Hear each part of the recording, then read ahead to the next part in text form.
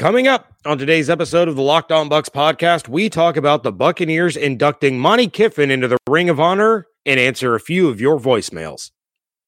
Guys, do you remember the days when you were always ready to go? Now you can increase your performance and get that extra confidence in bed. Listen up. Blue Chew, that's blue like the color blue. Blue Chew brings you the first chewable with the same FDA-approved active ingredients as Viagra and Cialis, so you know they work. You can take them anytime, day or night, even on a full stomach, and since they're chewable, they work up to twice as fast as the pill, so you can be ready whenever an opportunity arises. Now, this isn't just for guys who can't perform, it's for any guy who wants that extra function to enhance their performance in the bedroom. For instance, a lot of guys talk a big game, but if you're a one and done kind of guy, Blue Chew can even help you get to round number 2. Blue Chew is prescribed online and shipped straight to your door in a discreet package, so no in-person doctor's visits, no waiting in the pharmacy, and best of all, no more awkwardness.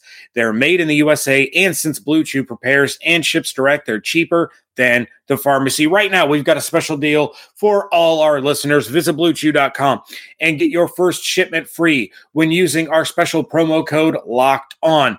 Just pay the $5 shipping. Again, that's BLUEChew.com, promo code LOCKEDON, LOCKEDON, to try Blue Chew for free. Blue Chew is the better, cheaper, faster choice, and we thank them for sponsoring the podcast. You are Locked On Buccaneers, your daily Tampa Bay Buccaneers podcast, part of the Locked On Podcast Network, your team every day. What's up, and welcome back to the Locked On Bucs podcast. I'm James Yarko, joined as always by David Harrison. You can find everything that we're doing over at BucsNation.com, and make sure you follow along on Twitter at LockedOnBucs, at JYarko_Bucs, at DH82_Bucs, and at Bucs_Nation. David, we have something fun to talk about. We got a couple of voicemails. We got a couple of responses to our food takes over the course of the last week. In fact, somebody had tweeted that they were trying a cheesy gordita crunch, and I was very proud. And then I think I made his day by telling him he could do it with the Doritos taco. I mean, I don't know why you held that information out for me and my first run. That could have been a big swing vote there. So, I mean, I don't know. I guess it seems pretty valuable to have left out. I guess maybe because I'm not a huge fan of the Doritos tacos. It seems like for a hard shell, they're like almost soft. It's kind of weird. I've never had one, so I don't know. But I mean, can see what you're saying. It is delicious. Now, here's a question before we dive into Buccaneer stuff. In regards to Doritos, are you a regular nacho cheese guy or are you a Cool Ranch guy? I mean, I can go either way, but I like nacho cheese is my preference. Okay, cool. We at least agree on that. I'm not a fan of the Cool Ranch Doritos unless there's a dip involved. I can enjoy them like, dipped in guacamole. That's really good. Or queso, that's really good. But if I'm just eating some Doritos with a sandwich or something, yeah, I want the nacho cheese or the spicy. Yeah, it's just nacho cheese for me. I don't really have any other. Like, if I eat them, it's just because they're the only thing available. If it's not the nacho cheese. Fair enough. I'm actually kind of surprised nobody asked us that question. Yeah. Seems like a valid question. It does. But all right, well, let's dive over to some Buccaneers news. Over the weekend, Monte Kiffin, former Buccaneers defensive coordinator, had a surprise 80th birthday. Well, surprise 80th birthday party. And it was announced there that Monte Kiffin would be the 2020 Buccaneers Ring of Honor inductee. Monte Kiffin spent 13 years as Tampa Bay's defensive coordinator from 1996 to 2008. In 12 of those 13 seasons, the Buccaneers had a top 10 scoring defense in the NFL, including being the number one scoring defense in 2002 when the Buccaneers would go on to defeat the Oakland Raiders in Super Bowl 37. Buccaneers owner and co-chairman Brian Glazer said, quote, Monte Kiffin's contributions to building and sustaining one of the most dominant defenses in NFL history were crucial to our franchise's most successful era. Monte worked closely with Tony Dungy and John Gruden, using his signature defense that became the team's identity and was a key part of winning the Super Bowl. He was an outstanding coach, teacher, and leader who consistently got the best out of his players, and we eagerly anticipate welcoming him into our Ring of Honor this upcoming season. Monte Kiffin also ranked as the longest tenured coach in Buccaneers franchise history, having spent 13 seasons with the organization under head coaches and fellow Ring of Honor members Tony Dungy from 96 to 2001 and John Gruden from 2002 to 2008. Monte Kiffin becomes the 14th inductee into the club's prestigious Ring of Honor, and the date for the induction ceremony will be set once the schedule is released. So, David, there are a couple of guys that we've talked about before regarding the Ring of Honor and who we believe should be inducted next, who should be considered. And I don't think Monte Kiffin's name has ever come up in our conversations. No, I would be surprised if it had, and it's not because it's not deserving or he's not deserving. It's because, I mean, he's a coordinator, and let's just be honest with it. You know, when you go back and you look at the great coaches of the NFL, like, you don't really talk about who the coordinators are when you're associating, you know, Super Bowl wins and all those things. Even, you know, the Belichick tree, you know, the coaching tree. You talk more about, you know, what those coaches did outside of New England than you talk about what they did inside of New England. And that's just part of, you know, the whole the landscape of things. Coordinators talk, you know, late in the week prior to a game. They don't really talk immediately following a game, so on and so forth. So they're not in the spotlight as much. So when you have those types of players, I mean, it really just kind of shows the appreciation the franchise has for a guy like Coach Kiffin to dig in and pull his name out of the hat, because there's some other worthy, you know, candidates. I know James Wilder's name is one that comes up every year, and that's a little bit before my awareness of the Tampa Bay Buccaneers existed. But I can, you know, look back at the stats and the film and some of the things that he was able to accomplish on the field and appreciate what James did for the franchise. But Monte, I mean, you're talking about a Super Bowl winner, you know, like you just recaptured, you know, one of the greatest defenses, not just in the franchise's history, but in NFL history, created, or, you know, at least, you know, helped usher in an era of a defense that was copied over and over and over again, but really never done as well as that group did it. So, yeah, well deserved, much deserved. And I hope, you know, if everything lines up correctly, I hope to be there for at least the press conference, like I was for Rondays this last year, and hopefully I can be there in Tampa when they actually put him in there. That'd be an awesome opportunity, and I'm sure all those guys are going to be back there. You know, Simeon, Rondé, all those guys are going to be back there to see Coach Kiffin get his name up there on Ray J's Ring of Honor. Yeah, absolutely. Now, of course, Kiffin will mark the fourth coach to go along with the 10 players that are already inducted into the Ring of Honor. And yeah, James Wilder seems to be the guy that we always talk about kind of getting snubbed. I do believe at some point his day will come, and I think the Buccaneers actually kind of hurt themselves by doubling up so many times. You know, this is something that could have been stretched out a little bit, doing one at a time. But you know, it's cool that they're recognizing how major of an impact Monte Kiffin had on this team, on this franchise. And we always talk about going back to the Super Bowl era and the glory days of the late 90s and early 2000s. And, you know, it even said, yeah, in part of that statement that he worked with two different head coaches over that time, you know, Tony Dungy and John Gruden, and he was the constant. And it just seems like maybe sometimes he gets overlooked for how great of a coordinator he was and how impactful he was in this franchise's history. And without him, you can easily make the argument that they never even sniff a Super Bowl, let alone win one. Yeah, I mean, the talent on the field is great, but we've talked about it time and time again. I think every NFL franchise or, you know, beat writers that cover the NFL have talked about it. Coaching matters. Coaching is very important. And again, Monte is the best coach to ever put that style of defense together.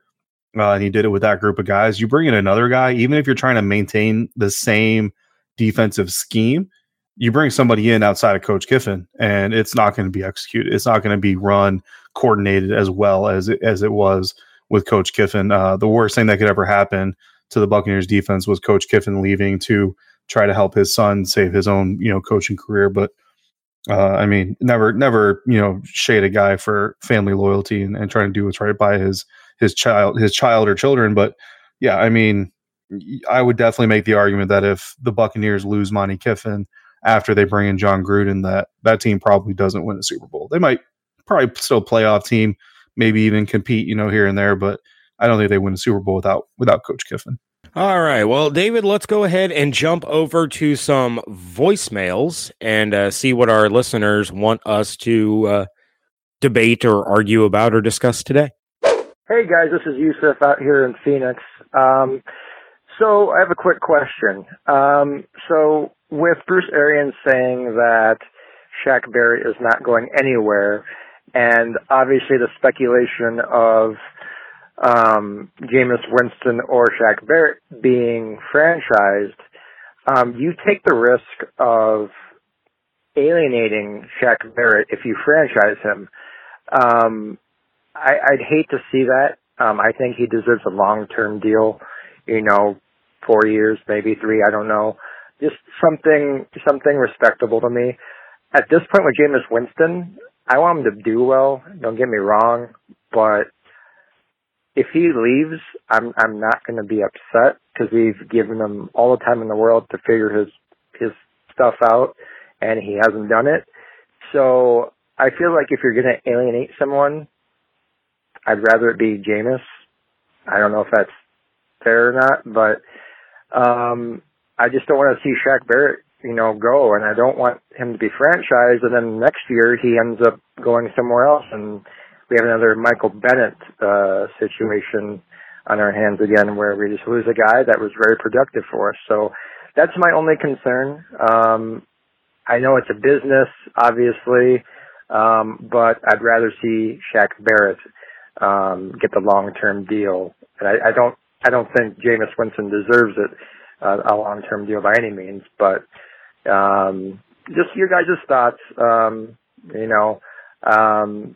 Love what you guys do. Keep up the great work, and we'll talk to you soon. Peace. All right, Yusuf, thank you very much for the call. Look, I don't think that using a franchise tag on Shaq Barrett is going to alienate him in any way.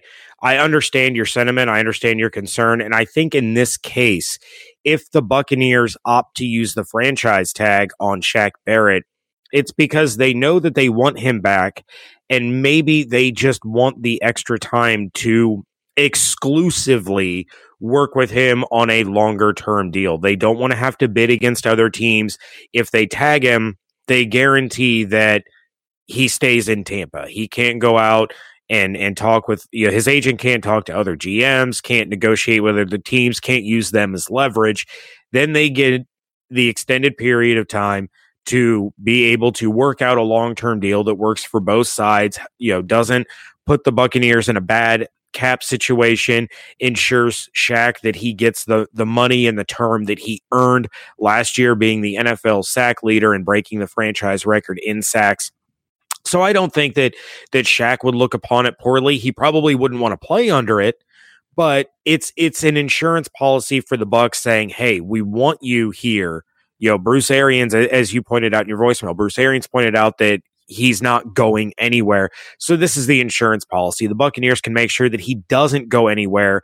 Then they have the exclusive ability to work out that long-term deal and keep Shaq in Tampa Bay for the 2020 season and beyond.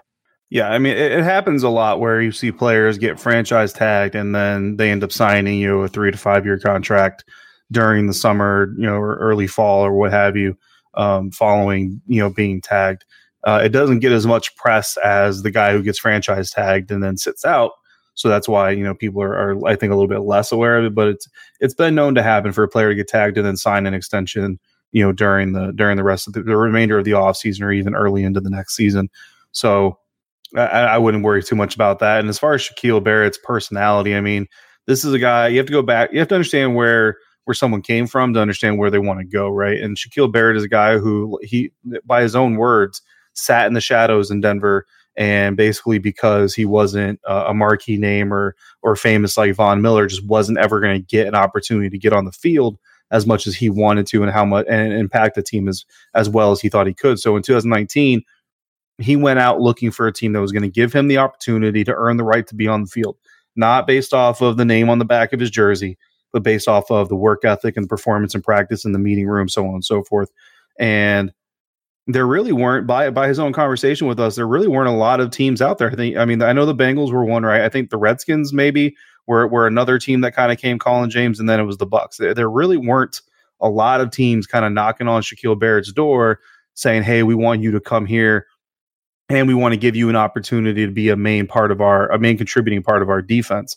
So Shaquille understands what the Buccaneers did. He appreciates what the Buccaneers did. He appreciates what Todd Bowles did and bringing him in here and putting him in a scheme that really accentuated all of his strengths. And these are all things that he said during the season and has said again since the offseason began. He talked earlier in 2019 about how he's played in a 3-4 his entire career, his entire football life, but he's never played in a 3-4 like this one. And he understands the value that this scheme brings to him as much as he brings value to the scheme. So I don't think he's really too worried about whether he gets tagged or whether or not he gets a 3-year deal right off the bat or a 5-year deal right off the bat. Because what Shaquille Barrett knows is that he entered 2019 betting on himself, looking for a place where he could not only secure his spot in the National Football League as a contributor and as a name to be known, but also put himself in a position where he could take care of his family for the rest of their life. And no matter what happens, whether Shaquille Barrett gets a $15-16 million tag or whether he signs a deal that's worth 13 to 15, on average for the next 3 to 5 years, his family is set. His family is absolutely set for the rest of their lives. And he seems like a guy who's smart enough. He's been living on kind of those smaller contracts, for NFL relative, that they're not going to go out and blow a $13 million contract in 1 year on a whole bunch of lavish things. They've got a pretty stable life. He's got his wife. He's got his kids. They're pretty focused on what they need to do. So a $13 million contract, he understands that sets them for life if they wanted to. You know what I mean? Now that doesn't mean he doesn't want more money, that he wants to go get more money, but all things come, as they come. And Shaq understands if he plays under the tag, that he has the ability and he's in a system and a scheme that's going to afford him the opportunity to prove that. If he gets tagged and they go into a negotiation process, then again, you have the same situation.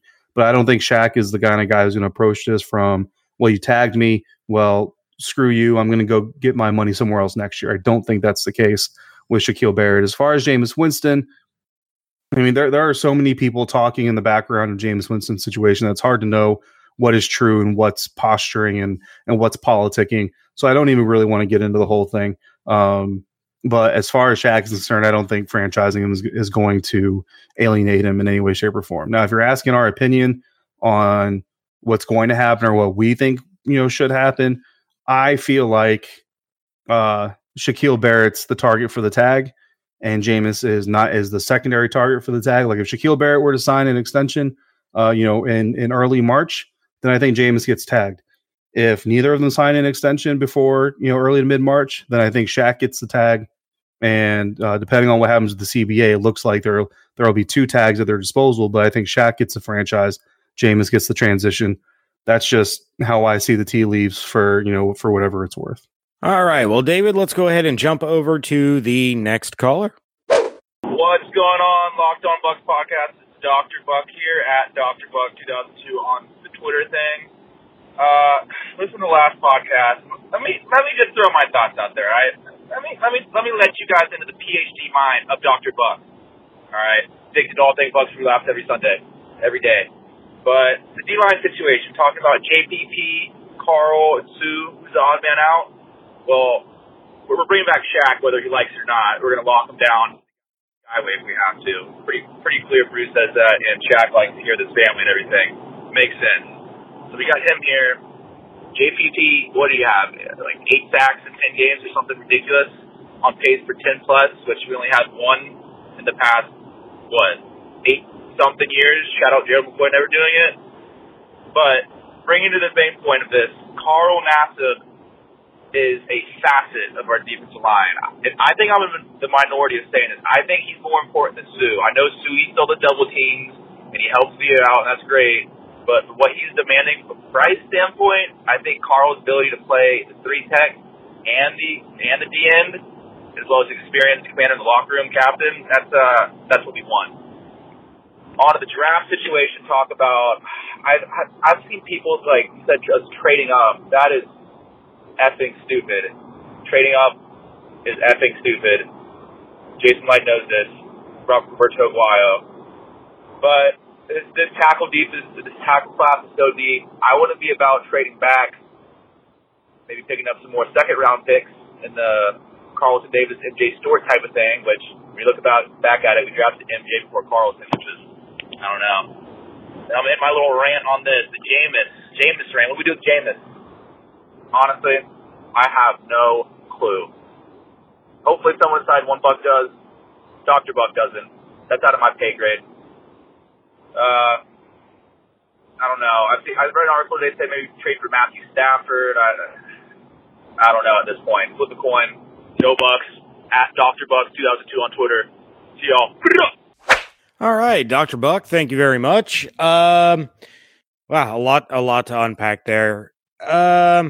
Okay, so for starters, opting to not bring back Sue, I understand it. I get it. I don't disagree with it. We don't know that Sue has priced himself out of the market. We don't know what Sue is looking for. That's a variable that we just don't have the information on. We could probably assume that he is going to look for something similar to what he got last season. I don't think that's out of the question by any means, but I understand wanting to let Sue go, keep Nassib as part of the defensive end, outside linebacker rotation, draft a guy to line up next to Vea. Yeah, I'm perfectly in favor of that. Yeah, I'm not going to be upset if they bring back Sue either. It all depends on the bottom line as far as the business side goes. I'm not going to dive into Jameis again, David. But you said on this podcast you would be fine trading for Stafford. I think I would be fine trading for Stafford depending on what it would cost. If the rumor right now is it's going to cost a first-round pick, isn't it? Is that what we've seen, or is that Slay? Or is it both? I mean, that's the same for both, yeah. Okay. Yeah, I would not give up a first-round pick for Matthew Stafford. And as far as trading up, I'm not a huge fan. If the Buccaneers were able to trade up and grab Joe Burrow, I would do cartwheels up and down my block for as long as I could before I ran out of breath. But that's going to cost such a ridiculously high price that there's no way Jason Light would ever do it. I don't mind trading up later in the draft, when the price isn't nearly as high, or you're throwing out day 3 picks, the draft the year after, and moving up a couple spots here and there. That I don't mind. Jason Light has gotten really good at trading back and acquiring more assets to then turn around and trade up. So yeah, other than that, is that everything? Did I get it all? Yeah, that's everything. As far as Carl Nassib or Ndamukong Suh, I mean, if you're looking at signing Carl Nassib and JPP for a combined 12 to 14 million versus signing JPP and Suh for a combined 18 to 20 million, I probably lean towards Nassib and JPP. But if the difference between signing Nassib and JPP is 16 million and Suh and JPP is 18 million, I mean, there's a lot of factors to that. It's not just Carl. Like, Carl's great. Obviously, he's a leader on the team. He's got great personality, great motor. He brings energy on the field every time he steps on it. All that stuff, and I appreciate it. Don't get me wrong, but Anthony Nelson is everybody talked about. Anthony Nelson was a Carl Nassib prototype or carbon copy. Obviously, had the injury, so they know more about his injury status than obviously we do, and what they saw in him before the injury and what they think they can get out of him after. Like, if they think Anthony Nelson is ready to be Carl Nassib in 2020, then you have no reason not to pick up JPP and Suh, let Carl walk, despite all the other additional things that he brings to the field. because this team has enough personalities and enough leaders on it already that they'll be okay from that standpoint. But so there's a lot of layers to it, but I don't blame anybody. If you want to in a vacuum say you want Carl Nassib over Ndamukong Suh, I'm not going to argue with you. I'm not going to tell you you're wrong. I'm just going to say there's a lot of layers of this thing. Trading up, I'm never going to be a fan of trading up. Like I said, I've said it a million times on this show. The only reason a team should ever trade up is if you're that one guy away from competing for a championship. The Buccaneers are not that one guy away from competing for a championship, or you're drafting a guy that, barring injury, is going to be a starter on your team for 10 years starting today as soon as you pick him. And as far as I'm concerned, there's only 3, maybe 4 guys in this draft that meet that billing. That's Joe Burrow, Jeff Okudah, Chase Young, and Tristan Wirfs. Tristan Wirfs is the maybe. He's the possible if we're doing spades math. So outside of trading up for one of those guys, which I don't think the team needs to trade up for Okudah. I don't think they're going to trade up for Chase Young. They don't have enough capital to trade up for Joe Burrow. I don't think. Tristan Wirfs, like I said, he's kind of the wild card. I don't know if I'd actually trade up for him or not, to be honest with you. And then as far as Jameis is concerned, this is all I'm going to say about that whole part of it. This is the thing that kind of is getting more and more frustrating as we go on, which is why, James, you've noticed I've kind of checked out of the social media conversation on it. I'll talk about it on the show when it comes up, and Dr. Buck did bring it up. No wrong answer here. Honestly, there's really not. Like every single, if you look at me and say the Buccaneers should keep Jameis, could that be successful? I will tell you yes. And then if you flip it and say, could it be a failure? I would say yes. If they trade for Matt Stafford, same questions. Yes to both. Derek Carr, yes to both. Phillip Rivers, yes to both. Tom Brady, yes to both. Teddy Bridgewater, get the theme? Jordan Love. So that's the kind of the part of it is there's really no correct answer. There's just the only answer there is what are the Buccaneers going to do? And none of us out here can answer that question right now, and we're not going to answer until they answer it for us. The only thing I want to see from the Tampa Bay Buccaneers, whatever direction they go, is a commitment. Like, commit to what you're going to do. That's the only thing I really want to see. Like, if I had a demand, commit to wherever you're going to go. Because that's what drove me crazy, James. You know this from the John Gruden era, is that man could never commit to a quarterback. No. I know there were moments where it looked like he was going to commit, and then like an injury happened. So maybe it's not all John Gruden's fault. Got it. By the time John Gruden was the head coach of this franchise, this team never had a quarterback that they were 100% behind. This is the guy we're shaping our team around, because no matter what anybody says, if your quarterback is Joe Flacco, you're building your team around that quarterback. You may not be building your team around that quarterback for that quarterback to carry on his shoulders, but you're building your team around your quarterback's personality and ability on the football field. So if you have a Brad Johnson, again, you have to have that defense to carry him all the way to the championship so that he can not lose it for you, right? And that's fine. They need to figure out which quarterback team around. If it's Jameis Winston, fine. Do it. 5 years. Lock it down.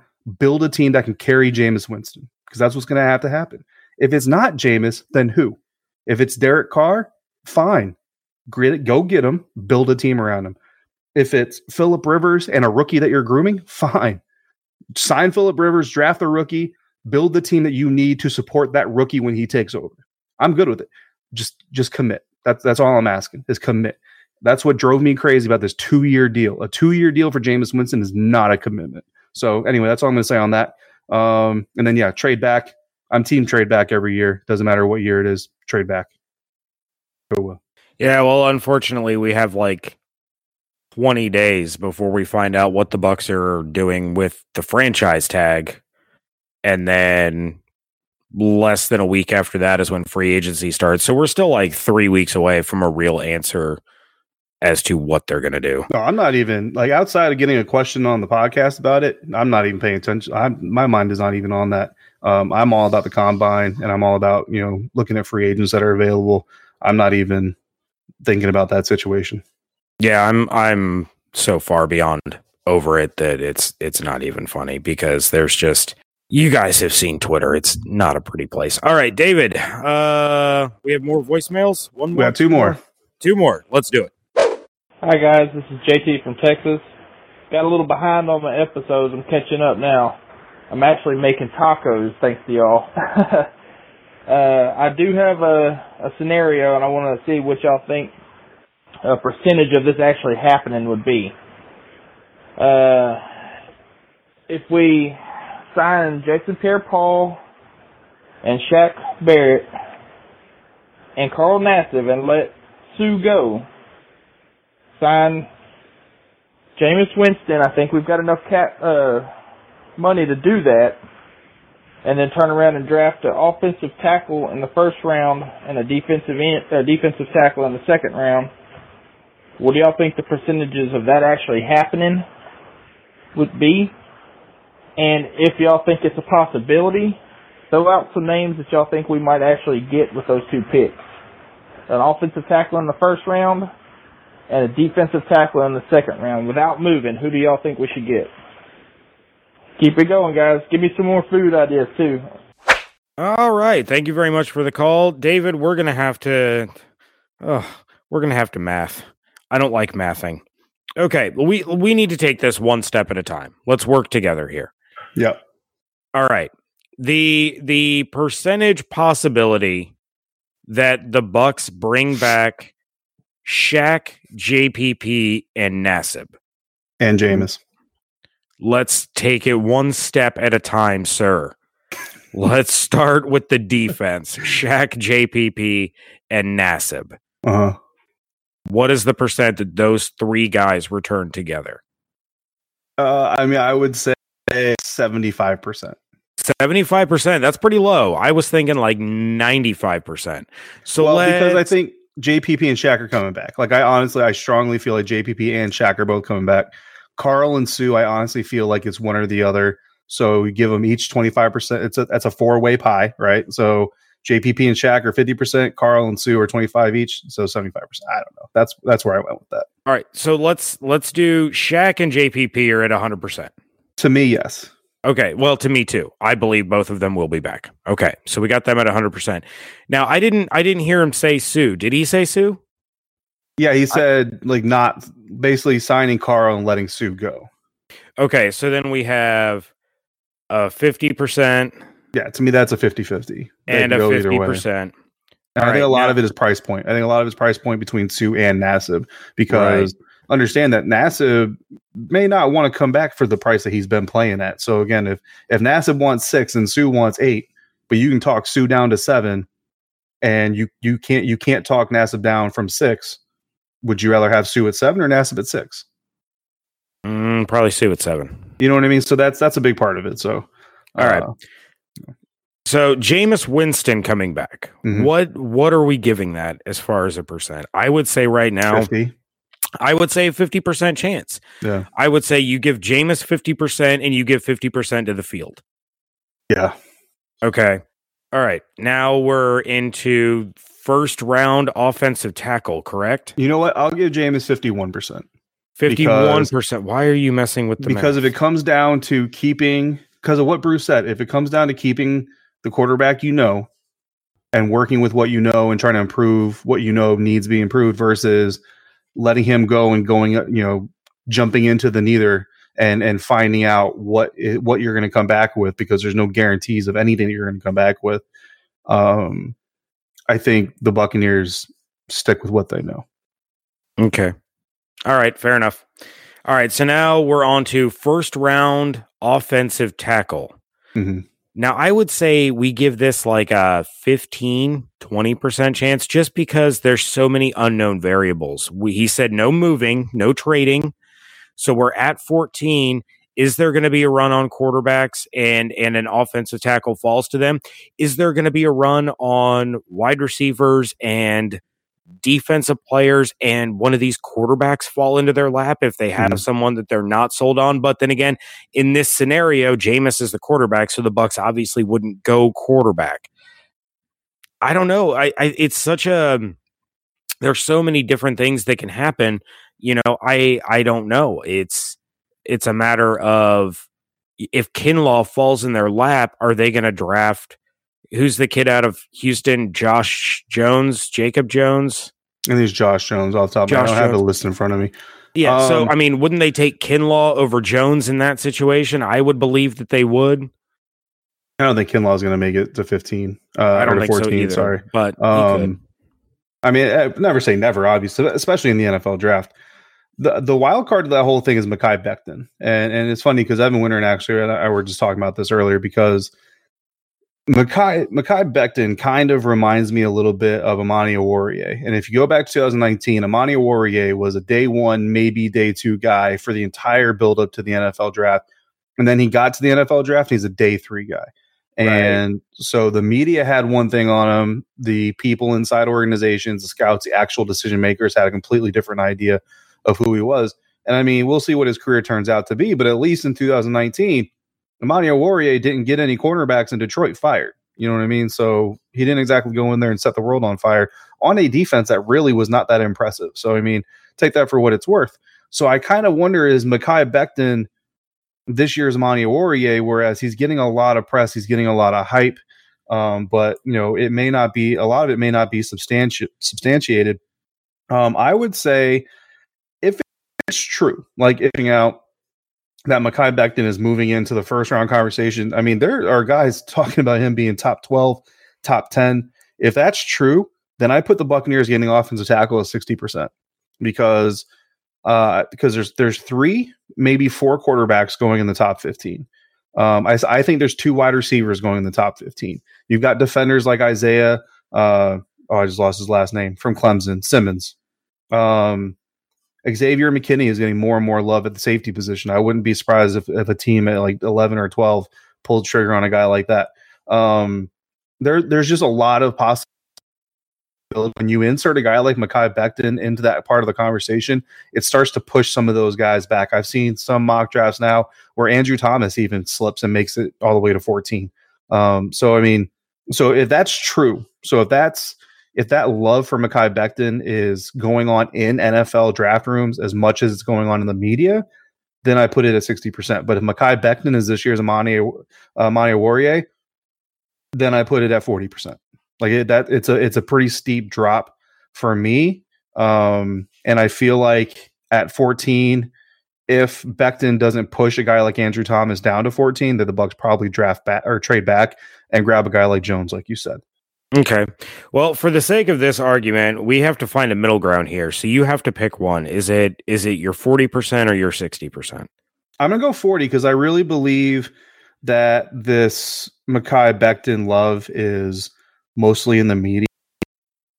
Shared with me. So Ken Grant on Twitter, I don't know his Twitter handle, but Ken Grant actually shared a stat apparently that Mekhi Becton allowed a 14% pressure rate on about 80 deep drops. And that's Evan trying to quote Ken Grant. Like, so take that with a grain of salt. If you know the tweet, if you go find it, maybe if Ken Grant's listening to this, he can share it with us. But it's a really bad percentage of snaps that his team tried to execute. And Mekhi Becton gave up a higher rate of pressures on those drops than you would want. So when you look at the amount of teams in the NFL right now who are emphasizing the passing game, especially the downfield passing game, trying to stretch the field, trying to take the lid off of defenses, if you have an offensive tackle prospect who can't protect variations, can't engage and hold a block very long, that's not good. And it's not usually going to inspire a first-round draft pick out of that. The first time I ever mocked Mekhi Becton in anything was to the Tampa Bay Buccaneers, and it was in the middle of the second round. So for him to be getting top 15, top 12 love now, all of a sudden, like it's a little weird to me. And I kind of feel like it's more media hype than it is reality. All right. Well, then that takes us to drafting a defensive tackle in round 2. Which I think now you're looking at the percentage being even lower because you are in the second round. Those top guys are gone. Who knows how many defensive tackles have gone off the board? By the way, we put offensive tackle at 30% because you said 40, I said 20. So we're working together. We're at 30%. I'm going to put defensive tackle in the second round, especially. Well, I mean, we gave Ndamukong Suh a 50% chance of returning to the team, but I'm going to drop it all the way down to 10% because there are still other needs on this team. It's a best player available type of scenario. So if your boy Dobbins drops to the second round, the Bucs aren't going to take a third tier defensive tackle over somebody who could be a top 8 NFL running back. So the deeper you get into the draft, the slimmer the chances are. So I'm saying 10% for a defensive tackle in the second. Yeah, I'd go 25. And again, it's kind of a position of need versus the best player available type of situation. I think the Buccaneers are going to be looking for the best combination of both. And you're right. You've got defensive tackle needs. You've got secondary needs, specifically the free safety position. You've got potential running back needs. And let's not forget, wide receiver is a potential position of need. Behind Mike Evans and Chris Godwin, the Buccaneers may not have anything outside of Justin Watson coming back in 2020. And if that's the case, in an extremely deep wide receiver class, you can get a guy on day 2 that probably would be a day 1 talent in most years in this class. So if a guy, I don't want to get too crazy, but if a guy like Ayuk is sitting there from Arizona State because of the depth of this class in the second round, you add Chris Godwin, or you add Mike Evans, or you add Ayuk to Chris Godwin and Mike Evans. That's a pretty lethal trio of wide receivers there, and especially if you bring Jameis Winston back, who we all know has a tendency to throw a little high. Ayuk is long and he's tall, so I mean that's going to be okay. Obviously, you still don't want it if you can prevent it, but that's a whole other conversation.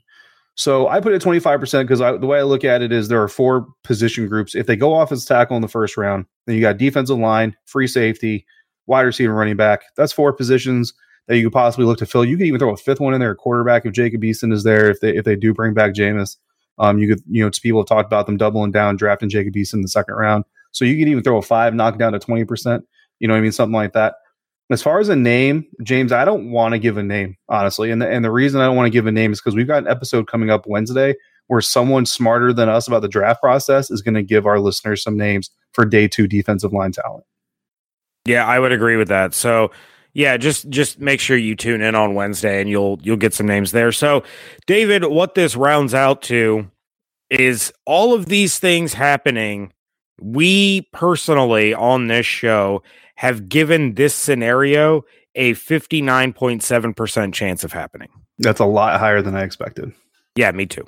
But also not great at the math, so maybe I did it wrong. I don't know. Sounds right to me. Yeah, it works for me too. All right. We have one more? One more. Let's get it knocked out, brother. James and David. Hey, it's your buddy Jim in South Carolina. South Kakalaki. Calling in with, I think, a pretty interesting question for you guys. But first, I just wanted to say congratulations to David on getting his 20 years in. I don't know if you remember, Dave, but I told you guys in previous podcasts that I did 22 years active duty Air Force and never regretted when I retired and having it all these years later. There is truly a great life once you retire, David, out of the military. All right, so cool. Congrats. All right, question. Here we go. If you guys were younger and you had the athletic ability to play professional football and the Buccaneers were interested in signing you, what position would you want to play? Enjoy the question, guys. Love the podcast. All right, take care. Bye-bye. All right, Jim, thank you very much for calling. It's been a while, brother. It's good to hear from you. Okay. This is out there because I'm assuming, David, and you can correct me if I'm assuming wrong. If we had the athletic ability, that does not change our physical size, correct? No, I mean, yeah, your size is your size. Okay. Because I'm kind of a smaller guy. I'm 5'10". So I'm not going to be in the trenches. I'm not going to be a linebacker. I'm not going to be a wide receiver or a tight end. I'm not even big, and I'm not even as tall as Drew Brees. I couldn't even be like the short quarterback. But if I had the athletic ability to have the Buccaneers interested in me, what position would I play? I guess safety.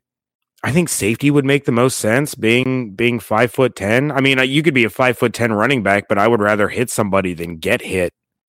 So yeah, I'm going to go free safety because they need one. They definitely do need a free. Well, I mean, they need some competition in the free safety position. Okay, yeah, fair enough.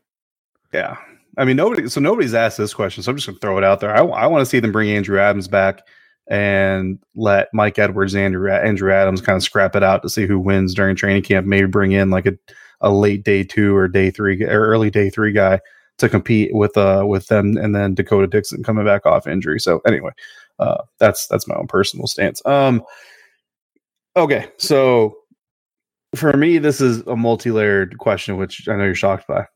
So growing up watching football, running back was my favorite position to watch, and may or may not be because I grew up as an Ohio State fan. So obviously, Ohio State has a long lineage of great running backs. Not all of them were great in the NFL, but at least at Ohio State, they were great. So for a long time, a running back was my favorite position. Once I started really paying attention to the Buccaneers, defense kind of started to attract me. Cornerback kind of started to. Hey, the last time I played football, I was an inside linebacker. I don't know how good I was. I would say not very. I did recover a fumble once. I don't know what that counts for. However, midway through what would have been my sophomore year in high school, I had to move schools for things that I'm not going to disclose on the show, and ended up going to a high school that just didn't have a team. So after that, I never played football again because we just didn't have a team. I definitely didn't go to college because of some of those other reasons as well. Now, once I joined the Army, and Jim, you talk about being in the Air Force, and congratulations to you, of course, as well, and I appreciate you. Military is all about intramural sports. We love playing, competing against each other, competing. If we're not competing overseas against foreign armies, we're competing against each other, as often as possible. So when we played football for our units, I always played wide receiver and cornerback. Pretty much everybody plays two ways because there's just not that many people that are whatever. So I always played wide receiver and cornerback. And I will tell you that in all my non-impressive football experience, nothing ever felt better than picking off a pass and running that thing all the way back for a pick six. So if I had the opportunity, ability, and the Bucs actually wanted me, I would play cornerback. Can I change my answer? Yeah, by all means. I want Ryan Griffin's job. Ryan Griffin's. You want to be the headset clipboard holder on the side. I want making six figures, getting front row seats to the game. That's what you want. And all the free swag, all the gear that they get. I mean, what a great life. I want to be good enough to be the weekly inactive quarterback. Jeez. I hope Ryan Griffin, if he ever heard that, would have a sense of humor enough to find that humorous. But yeah, I'm sure that Ryan would rather be taking snaps and playing, though. Oh, I'm sure he would too, but I don't think Ryan Griffin is the type of guy to look at the way his NFL career has played out. He took his first regular season snap for the Buccaneers, this past season. Which game was that? Because that was when Winston hurt his thumb, but all of a sudden they came out in the second half. Ryan Griffin was in at quarterback, and none of us could figure out. Indianapolis. Was it Indianapolis? Okay. I think it was Indianapolis. Yeah, I mean, those are the first regular season snaps he had ever taken in his career, and I can't imagine that he doesn't still love his life. Yeah, I'm sure the competitive side in him would be I want to be out there playing, but the dude has been in the NFL for like almost 10 years, getting paychecks, and he's not going to have to worry about CTE. He's not going to have all of these lingering awful injuries that make his body deteriorate decades before they are supposed to. You see a lot of these former NFL players with all these health problems because they've had 16 knee surgeries and 14 shoulder surgeries, and they've had 9 concussions. And it's like, that's the best of both worlds. You work in the NFL. You are paid by a professional football team to be a football player, but you're not putting your mind or your body at risk. That's the dream. That's the dream, David. And he's had more stability than most backup NFL players have in their career. Right. So, yeah, no, I'm sure that, talking to Ryan, he would probably agree that he's had a very enjoyable life, made some good money. He's had a good career path. He hasn't had to wear a suit to work. He's had to wear a suit traveling to work, but he hasn't had to wear a suit to work. I follow him on Instagram. He smiles in all of his pictures, so I'm sure he's fine. But I'm sure he'd also agree that, given the opportunity or whatever, that he'd rather be on the field than on the bench. But hey, I mean, more power to him, man. Can't knock again, we talked about it before. It takes a lot of talent to suck in the National Football League, and he doesn't even necessarily suck because he's definitely stuck around. I don't know. Hopefully he's getting his coaching chops, sharpened, and maybe that'll be his future. He'll become the next football coach that used to be a football player that nobody ever heard of until he put on a headset. All right. Well, David, that is going to do it for this episode. We ran a little bit longer than normal, but hey, for those of you that are into the NFL draft and you're excited about the NFL combine that unfortunately David and I don't get to go to this year, we had the chance. Neither one of us could fit it into our schedules. We have some incredible episodes coming up for you tomorrow and Wednesday. You are going to want to make sure that you listen to those because there's going to be plenty of information thrown at you from one of the smartest draft minds out there. So for you draft fanatics, these next two episodes are going to be right up your alley. But until then, of course, check out everything going on over at bucksnation.com. Send us your voicemails to 813-444-5841. Follow along on Twitter at LockedOnBucks, at JYarko_Bucks, at DH82_Bucks, and at Bucks_Nation. Hope you all have an absolutely tremendous Monday, and we thank you all so much for joining us right here at Locked On Bucks.